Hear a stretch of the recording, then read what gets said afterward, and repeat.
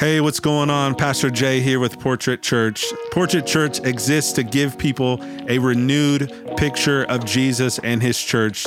And in this series, that is our goal. There's many pictures and different caricatures that the world presents that are honestly false images of who Jesus is. And we want to take this series and hear from Jesus himself and what he has to say about who he is. So we hope that this message series leaves you more impressed with Jesus and leaves you with a greater understanding of who he is. If you would like to know more about our church, you can find us online at portrait.church or look us up on social media or find us on Sundays over at the Mitten Building in Redlands. Hope to see you soon, and I hope you enjoyed this message. So 2024 isn't it crazy that it's like about to be here?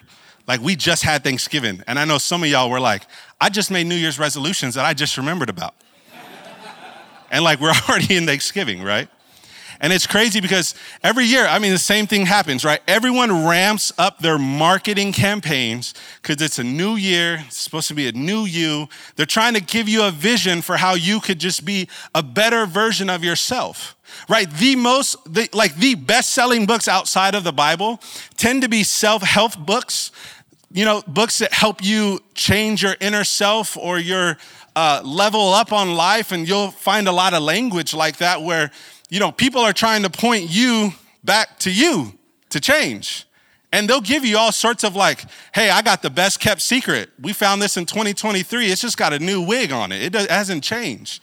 But they want to create like some mechanical way that you can become the best version of you. Or there's a more moralistic way where it's like, well, if you just do X, Y, and Z, then you'll be good and things will be better. And the problem is a lot of times I see Christians fall into traps like this, followers of Jesus. They fall into traps thinking that we could grow in a mechanical way or a more moralistic way and change, because if we're all honest, we're all longing to change. We're all longing to have a greater impact. We're all thinking about who we want to become. And I guarantee many people in this room are thinking, man, there's so much that I want to change about myself next year that I've experienced this year. Whether for good, I want to continue doing this, or for hard. Man, this has been hard and I want to change. I just want to remind you, if you are a follower of Jesus, or if you're even considering following Jesus, I want you to kind of rid yourself of that thinking for this morning. Because followers of Jesus are not immune to these kinds of thinking traps. We experience burnout and find that the bargain of performing for God so that our life will go how we hoped hasn't really paid off. So many people come disillusioned with their faith, and their souls are so exhausted because they thought, well, surely if I did these things, then God would change my life. But what's happening here? Why is my life not, panning out the way I thought it would be? And I want to remind you that the Christian life is not designed to be run by willpower, drive, or even a vision for making an impact. It was meant to be powered by the love of Jesus that comes through an intimate connection with him. An intimate connection with him. Many people in this room probably have a lot of church hurt or spiritual abuse potentially, because when you became a Christian, all you heard was, well, this is what you got to do and this is how you got to serve. You didn't hear, well, this is who you get to be with. And so a lot of what y'all do and what I've grown up doing is we become so performative in how we pursue God. Then we get disillusioned because we thought, well, I thought if I did these things, then my life would equal out and turn out to be this way. Jesus is after organic transformation and change, not mechanical, not behavior modification, not some moralistic way of forceful compliance. He's after an organic change inside of you and inside of me. And so the tension here is that God is committed to producing goodness and a type of greatness that's inside of you and it's inside of me. But do we have the same definition of goodness and greatness that Jesus describes? In this main text, we see imagery of a vine. We see imagery of a branch. And that's often how Jesus would communicate in these stories and in these pictures. And the vine, as you read in scripture, the vine is this imagery of a source of life. It's the connected source. See, the branch cannot exist without the vine. And the vine is the source of all growth. You can't do anything as a branch, you can't do anything without the vine. And the branch is absolutely dependent on the vine. And what he's doing in this text is he's talking to his disciples and he's talking to his people who follow him and say, you simply cannot do anything without me. I am the vine. You are the branch. And so what Scripture always points to this thing called fruit. It's this metaphorical fruit, a fruit being the character that is produced inside of us. Godly character. So you'll see in Galatians 5:22 and 23 where it talks about the fruit of the Spirit, which is often things like love, joy, peace, patience, kindness, self-control, faithfulness. Because what he's getting at here is he's saying that the type of goodness, the type of character that I want to see in you cannot be done without me. It can't. I am the vine. You are the branch. And so Jesus is using this imagery here. And then he goes on and he talks about what is the vine dresser, the gardener. He talks about his Father, our Heavenly Father. And he says, he prunes and he cuts back. It says, every branch in me that does not produce fruit, he removes. And he prunes every branch that produces fruit so that it will produce more fruit. This idea of pruning, I'm not a gardener, but your boy has been trying. We got some roses in the front of our house. Ask my wife, I almost killed them, but I am happy to report that they are alive and well. And I will gladly come help plant roses for a small fee of like $5,000, okay? So just, I got a lot of kids. So, but this idea of pruning is this, it's to like cut back.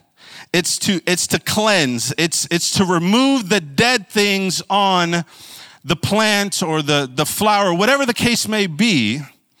It's to remove even the overgrown things. It's a refinement. And here's what it says in the text, that he removes things that don't produce fruit, but he also prunes them because there's more fruit to be had. So if you're following me with the analogy here, the idea that God is trying to produce more fruit, more godly character in every single one of us, the way in which he does that is through pruning. And here's the thing, pruning, it's not an easy process. I feel like this was one of those scriptures, at least for me, when I grew up hearing about Jesus and the Bible and this whole idea of like remaining with him. It's a term that we are gonna learn called abiding. Was just like, oh man, that's just so I can get what I want. And if I remain in him, everything's gonna turn out all the good ways. But this idea of pruning here is that God is gonna have to remove things in your life in order to produce a godly character in you. He has to. And there's even things in here that are overgrown, right? And so it may look good, like there's a lot going on, but what he knows here is that, oh, no. I have to prune this. And as I research and vine dressers and people that actually do this for a living, you don't want stuff that's overgrown because it could damage the whole branch. And you actually have to prune things. You have to prune them. Even some of the beautiful flowers or the beautiful fruit, you got to prune it in order so that more is produced and more quality is produced. Quality. You see, a lot of y'all you're making a lot of money, but God could be in a season where he's going to prune you because you're too reliant upon that money, and there's a greater quality that he wants to instill in you on how to view money. Some of you, you're in a workplace and you haven't got that promotion because God's trying to prune your character because you're not ready for that leadership yet. Because if you did get in that position, it would be all about you. You would be self-righteous. You would be arrogant. And he's like, no, I need to withhold this from you because I have more godly character to instill in you. And that's difficult. The reason it's difficult is because we don't have the right perspective on pruning. We don't often, honestly, it's not even on pruning. We don't have the right perspective on God. We could say things like, oh, God works the good out for those who, God works the good out for those who love him. And I'm totally butchering that verse. But y'all, Romans 8, y'all just go look it up, okay? Hey, I'm bringing my person, not my persona. Y'all got it. Y'all know what I'm talking about. He works good, right? He works all good things out for those who love him, right? So we love to quote that when things are going good. Oh, it's like we love to quote that on the other side of what we went through. But that's really hard to quote when you're in the middle of something and you have no idea why God has you there. See, the perspective shift that we have to have when it comes to pruning is we have to actually have faith and trust in God's character and who he says that he is. And that's why we spent so much time in this Renewed Jesus series where we hear things like he is the bread of life, he is the light, he is the resurrection and the light, he is the gate, he is the good shepherd. And when you know all of these phenomenal qualities about God, then you can trust his pruning process. You can trust it. You can trust, and it's hard because many of us ask the question, why? When I think sometimes God wants us to ask the question, well, God, what do you have this for? Why? Yes, why? But what is this for? What more godly character needs to come out of this? So many of us don't have the right perspective. A lot of us don't have patience for the pruning process. We don't have patience. God, you're taking too long. God, I prayed for 2 days and nothing has happened yet. 2. And the first day I got distracted half of it and I had to start over like 18 times. We don't have the patience. But can I tell you that there's something about being patient and waiting for God to work and to move that is so incredibly difficult in our rapid Amazon Prime culture. It's so hard. It is so hard. But that's the difference between if you view God as a genie or if you view him as your heavenly Father, who prunes for the sake of producing more godly character, who's making you wait, not because he's holding out on you, because he's actually holding on to you. It's a big difference. It's a big difference. And a lot of it is, and I have so much grace and compassion because a lot of it is how many of us in the room have been discipled, have been trained to follow and think about God. But no, he could have you in a patient season because he knows that if you got everything that you wanted your way, how you wanted it, you would no longer depend on him. You wouldn't. And so he's pruning and we need to have a level of patience. And the last reason I think this is the hardest one is that we don't trust the pruning process because of pain. Because of pain. Let's just be honest. I'm going to get into it in a little bit more, but maybe this will connect with some of you. Some of you are thinking, oh, okay, God, so was it the 4th miscarriage where I was supposed to have some godly character produced here? Was it after he abused me or after this divorce? Was it after I lost my kid to cancer? Was that supposed to be part of your plan for producing godly character? The pain, I feel for so many of you, and I can resonate a little bit with some of that, but many of you don't like the pruning process because of the pain that you have experienced. And I want to let you know that's okay to bring your pain and doubts and frustrations to God. He got really big shoulders. He can carry it all. He can. And the secret to the life of transformation, the secret to the life where God gets to pull greatness out of you, and greatness, again, according to him, is godly character and fruit. Greatness, according to the world, is more status, it's more power, it's more money, it's more things. I'm not talking about that. I'm talking about sacrificial love, fruit that's produced that makes you look and become more like Jesus and then do the things of Jesus. This greatness comes from abiding. Abiding. And this word abiding is found by this phrase, to remain. The word abiding means to dwell, to take residence. It means that you're staying. Like you don't have an Airbnb relationship with God, like you've made it your home. You've made it your home. He says in verse 4, remain in me and I in you, just as a branch is unable to produce fruit by itself unless it remains on the vine, neither can you unless you remain in me. I am the vine, you are the branches. The one who remains in me, and I in him produces much fruit, because you can do nothing without me. I love how Dallas Willard puts this idea of abiding. He says, abiding is like inhaling the reality of the kingdom of God, especially through internalizing the words of God and then putting those words into action. This idea of abiding, remaining, means that you fully trust and understand that you can't produce fruit without God. You can't produce fruit without the vine. He says, nothing without me you can do. And I found that phrase interesting. It says, unless you remain in, neither can you, unless you remain in me. I'm the vine, you're the branches. The one who remains in me and I in him produces much fruit, because you can do nothing without me. I find that phrase interesting. You can do nothing without me. Well, God, we do a lot of stuff. So what do you mean? The heart of what he's getting at here is, no, see, the things that you do with me have eternal impact. The things that you do with me help build my kingdom. Y'all could do a lot of stuff and you're building your own little kingdoms. Y'all could do a lot of stuff and you look really good for people and you're doing it just because you want others to be impressed with you. And at the end of the day, you can do a lot of things and not bring God glory simultaneously. You can have all the praise, the praise and approval of the world and have nothing with God. That's a dangerous place to be in. You can have all the likes on social media, but God don't even like that. So what he's getting at is not that you can simply do nothing of no good value, but of no heavenly kingdom-minded value. Because the kingdom lasts forever.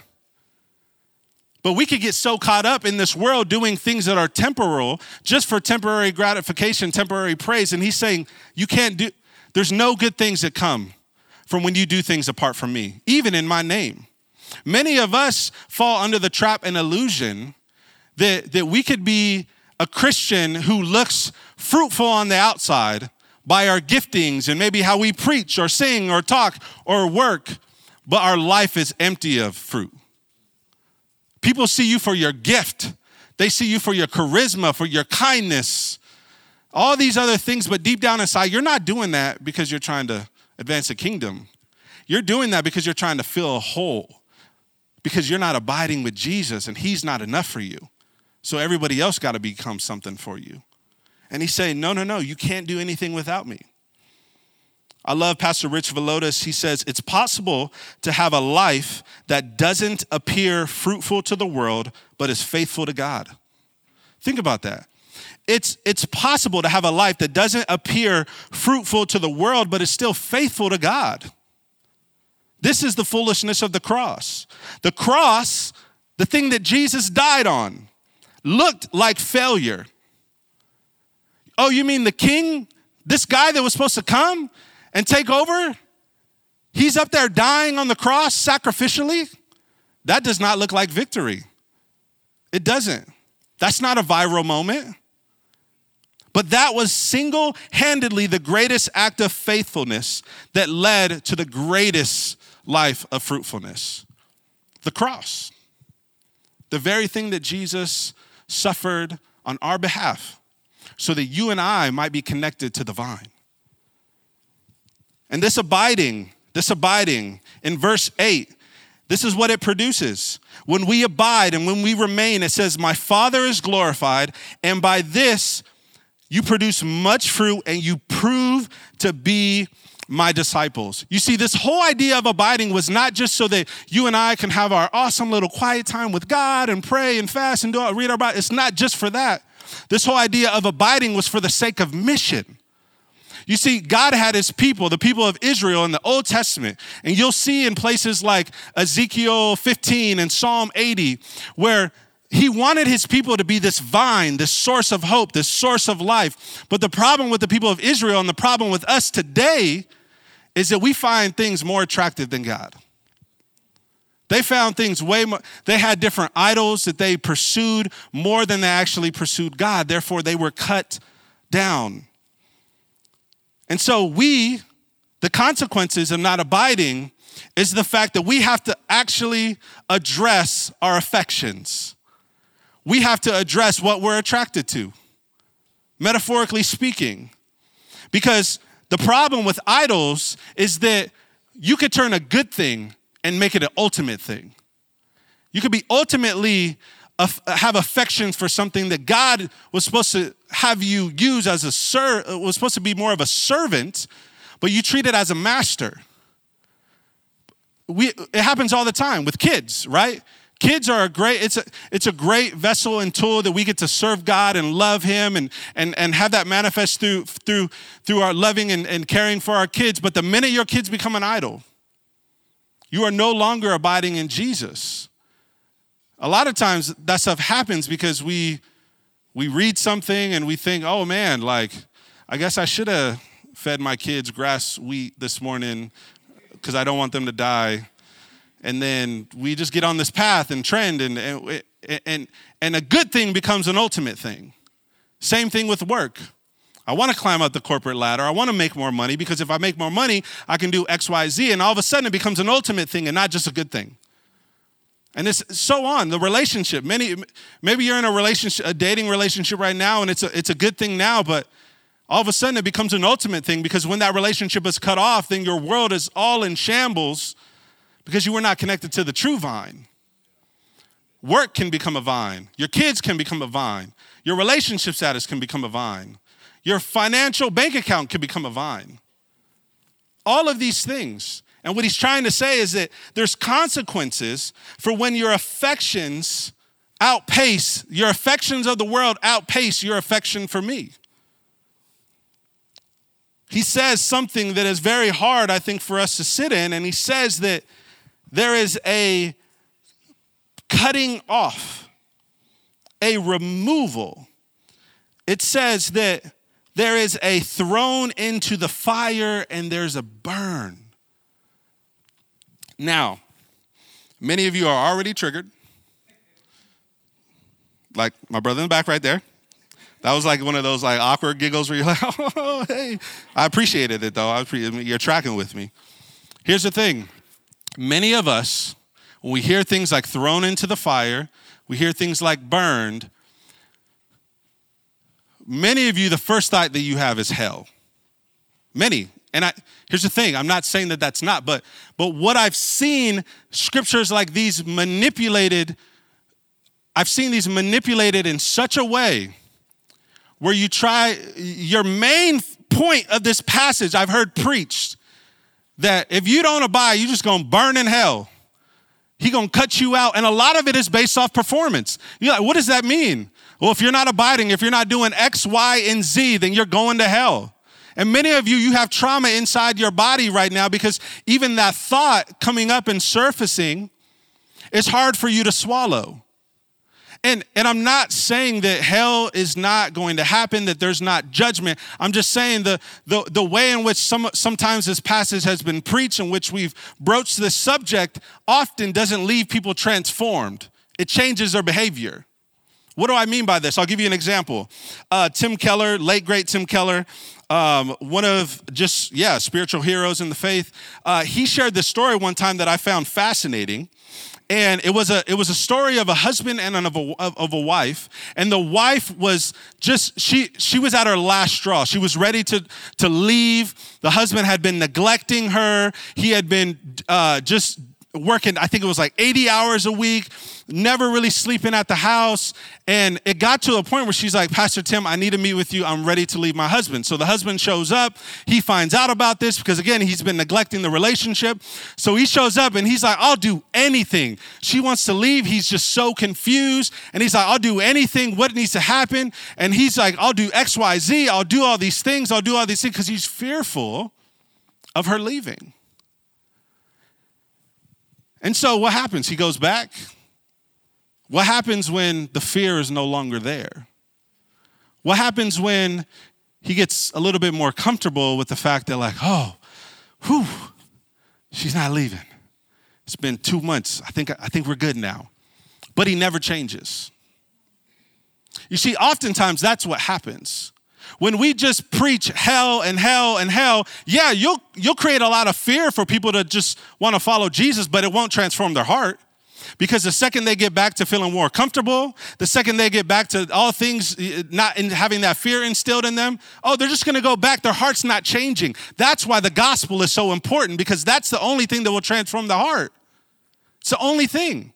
I'm not here to condemn you and to fear you into hell so that you'll follow Jesus. I'm here to say, I'm not cussing. It's not like, it's just, track with me. Listen, following Jesus, him being divine, there's something on the other side of that can bring life and life to the full. It's hard to explain, but it's the gospel. It's hard to fully comprehend a lot of times because when you experience pain, when you see the realities of the hardship and the pruning, but I'm here to tell you that it's worth it. It's absolutely worth it. So there's fear that could cause you to not want to be thrown out, or there's pride. The other side of that is pride. Well, I'm not going to be like that. The husband could have easily also been like, well, I'm not going to be like those guys who are getting divorces, and I'm not going to be like that. And he has this pride built up because he's looking down on other people instead of looking to God and abiding in the vine and producing the godly character that his wife was surely missing.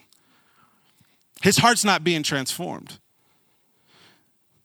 The way that metal is bent is that you have to heat it. You have to heat the metal in order for it to bend. But if you try and bend metal hard enough, one of two things happens. It either snaps right back into place or it breaks. And so there's something about God having to turn up the heat in some of your lives in this pruning process because he's trying to shape you into more of his likeness and character. I'm not here to bend you.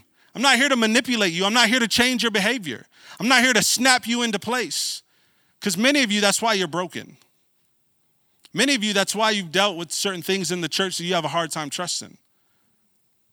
But I'll be honest with you, there is a real judgment that's going to happen.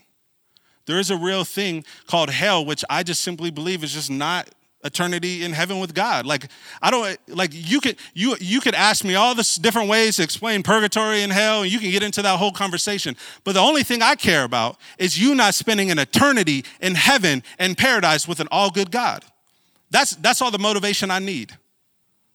And so I'm telling you that the vine, the thing that is going to give you the life and bring about the greatness that's inside of you, is connected to God and his word. And so many of you, again, going back to the idea of why God did this thing happen in order for me to get this. Like, how is a good God good that he would have to make me go through this many miscarriages in order for me to understand this thing, or for me to lose this person in order for me to understand this thing? I want to show you a picture of my why God pruning moment. I think I have it on there. I might have it. Is it on there? Oh yeah, there it is. That chair, that surgery, that was after my second surgery, 29 staples, infection, PICC line in my arm, was my why on earth God moment. I just decided to plant this church. We just decided to ask people to join us. Why would you do that? What did I do? Is this even still going to happen? How can you be good? Honestly, maybe that's too honest for some of you, but I wrestled with the idea of God being good when I'm sitting in this chair day in and day out for multiple weeks. Wasn't around my kids, wasn't around my wife, because if they mess with the PICC line, that could cause a greater infection. So I sat in that chair for bathroom breaks and all, but 24 hours a day. This is my pruning picture. Many of you have a similar picture. It was a picture of a marriage that's no longer in existence. It was a picture of an ultrasound, an announcement that later had to follow another announcement of a stillborn or a miscarriage. It was a picture of a family photo, but now that family photo is missing someone. These horrible, hard moments in life where you wonder, God, what kind of pruning is this? This doesn't seem to match up and align. And I think the reality is that Jesus is so good at redeeming evil, sometimes it looks like he may have even caused it. He's so good at redeeming things. You wonder, God, did you cause this? Can I tell you that as a result of the fall, as a result of humanity, choosing to find a different vine other than God himself, sin and evil would enter the world. And the hard, sad reality is that we live in a completely fallen world. And the world is fallen because of the evils of the world, because of sin. And so some of the things that happen in your life, that have happened in my life, have only happened because God was trying to get glory somehow out of it. I'm a firm believer that God allows a Christian, a follower of Jesus, to experience the same type of suffering that anyone else in the world would experience, because he knows that if that follower would remain with him throughout these circumstances, there would be a greater level of character and life produced. That's why some of the greatest ministries that are done and are birthed have been birthed from the greatest pain that people have experienced. I have a good friend of our family who's lost her best friend to cancer at like age 8. And now she has helped start a cancer foundation that's helping equip, helping provide resources to so many cancer patients. You see, God allows followers of Jesus to go through things because there's a world watching and they're experiencing these things and they have no idea. They have no idea how to get out of this situation. They have no idea how to have perspective on this situation. And somehow God in his sovereignty and care, if you remain with him, he will help you through. But one of the hard parts is it's hard to remain by yourself. I think one of the beautiful things about a church community is that people can help you remain with God. When you're in your hardest moments of pain, that the church community can rally around you and help you remain with God. Because what the enemy wants you to do is to question the process of pruning that God has in your life. He wants you to question, is God actually really good? Or maybe if you would have just done X, Y, and Z, this wouldn't have happened. It's not about your performance. It's about remaining with the vine.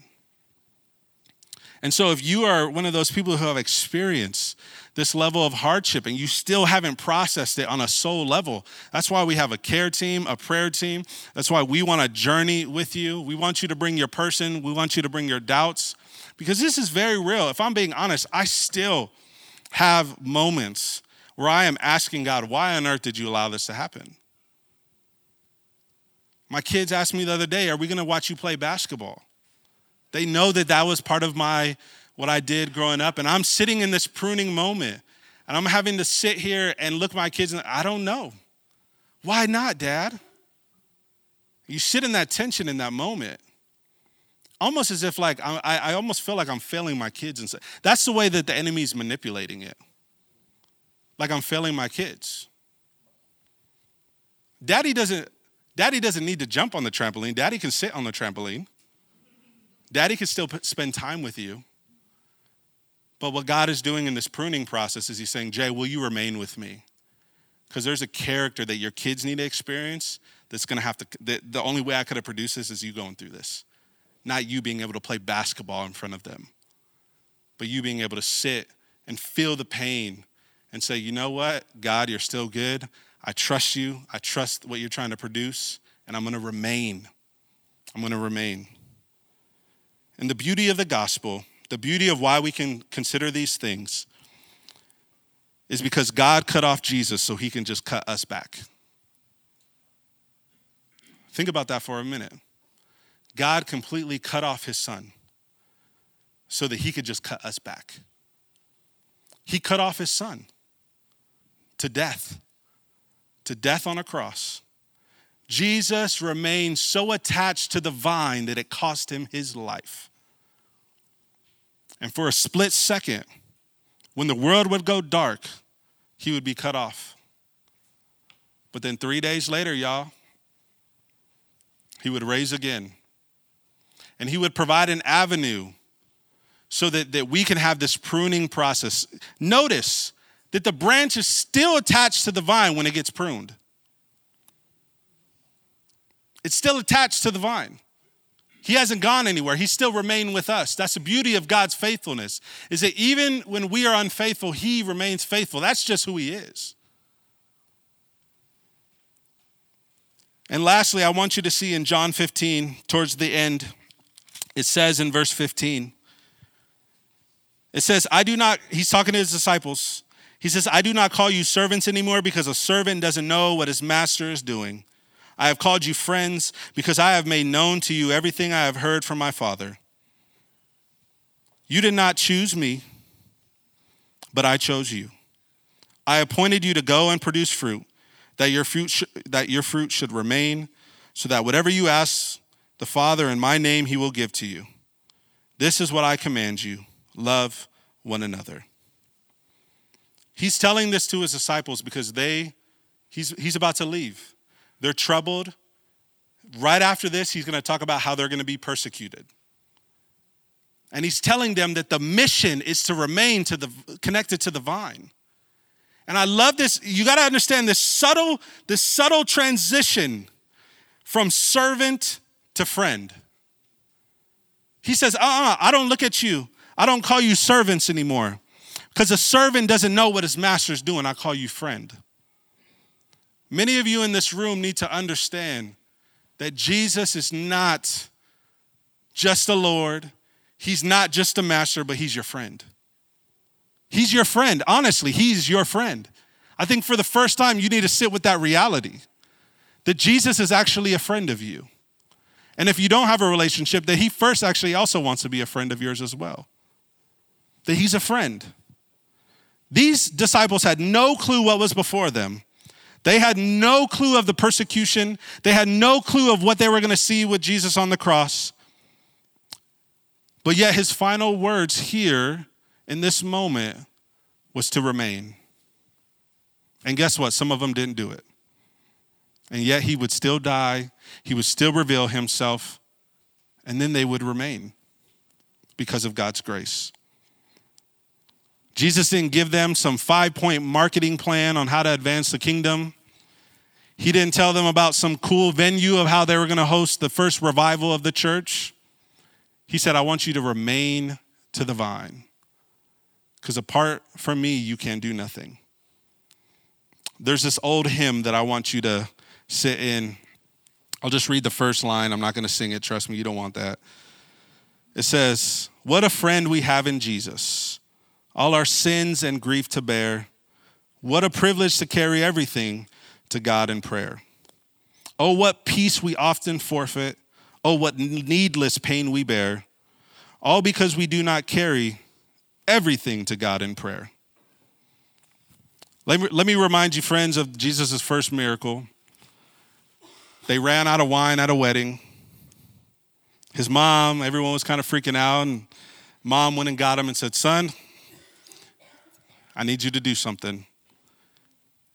And there are these wine jugs, and they would fill them up with water, and Jesus' first miracle would be to turn this water into wine. But before the water was turned into wine, someone had to do the ordinary, tiresome task of filling the water jugs. And many of us, we just want the new wine to appear, but Jesus is calling you to fill the jar first. Fill the jar of water. Fill it.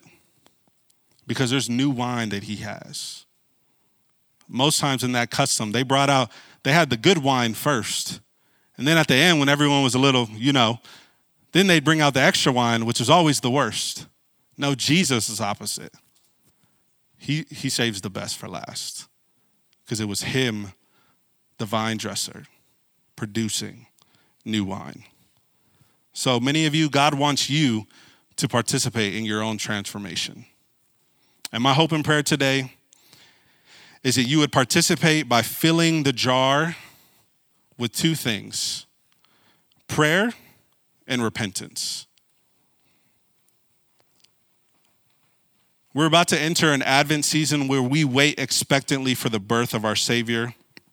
And I want us to enter into this season with a greater understanding of the friend that we have in Jesus. And if you don't have a relationship with Jesus, I pray that you would consider starting one today. But many of us, we don't abide, we're not remaining because we don't believe that God can make new wine. And he wants to show that in your life. And so today, as we sing this final song, I want this to be a contemplative space. You don't have to stand. You don't even have to raise your arms if you don't want to. But I want you to do two things. I want you to consider praying, and I want you to consider this idea of repentance. And what that word, again, can be a trigger word, but what that word simply means is you're going this way, and you're saying, you know what, God? Your way is better. And so as we sing this song, as we consider you participating in the transformation of filling your own jars with water today, would you seek the Lord and ask him, where are you not remaining? God, where am I not remaining? Where have I just allowed my affections for the world and affections for these things to outpace my affections for you? And ask yourself, is God really the only vine in your life? Because then we can come to him and say, God, we repent and we pursue your vine and your way.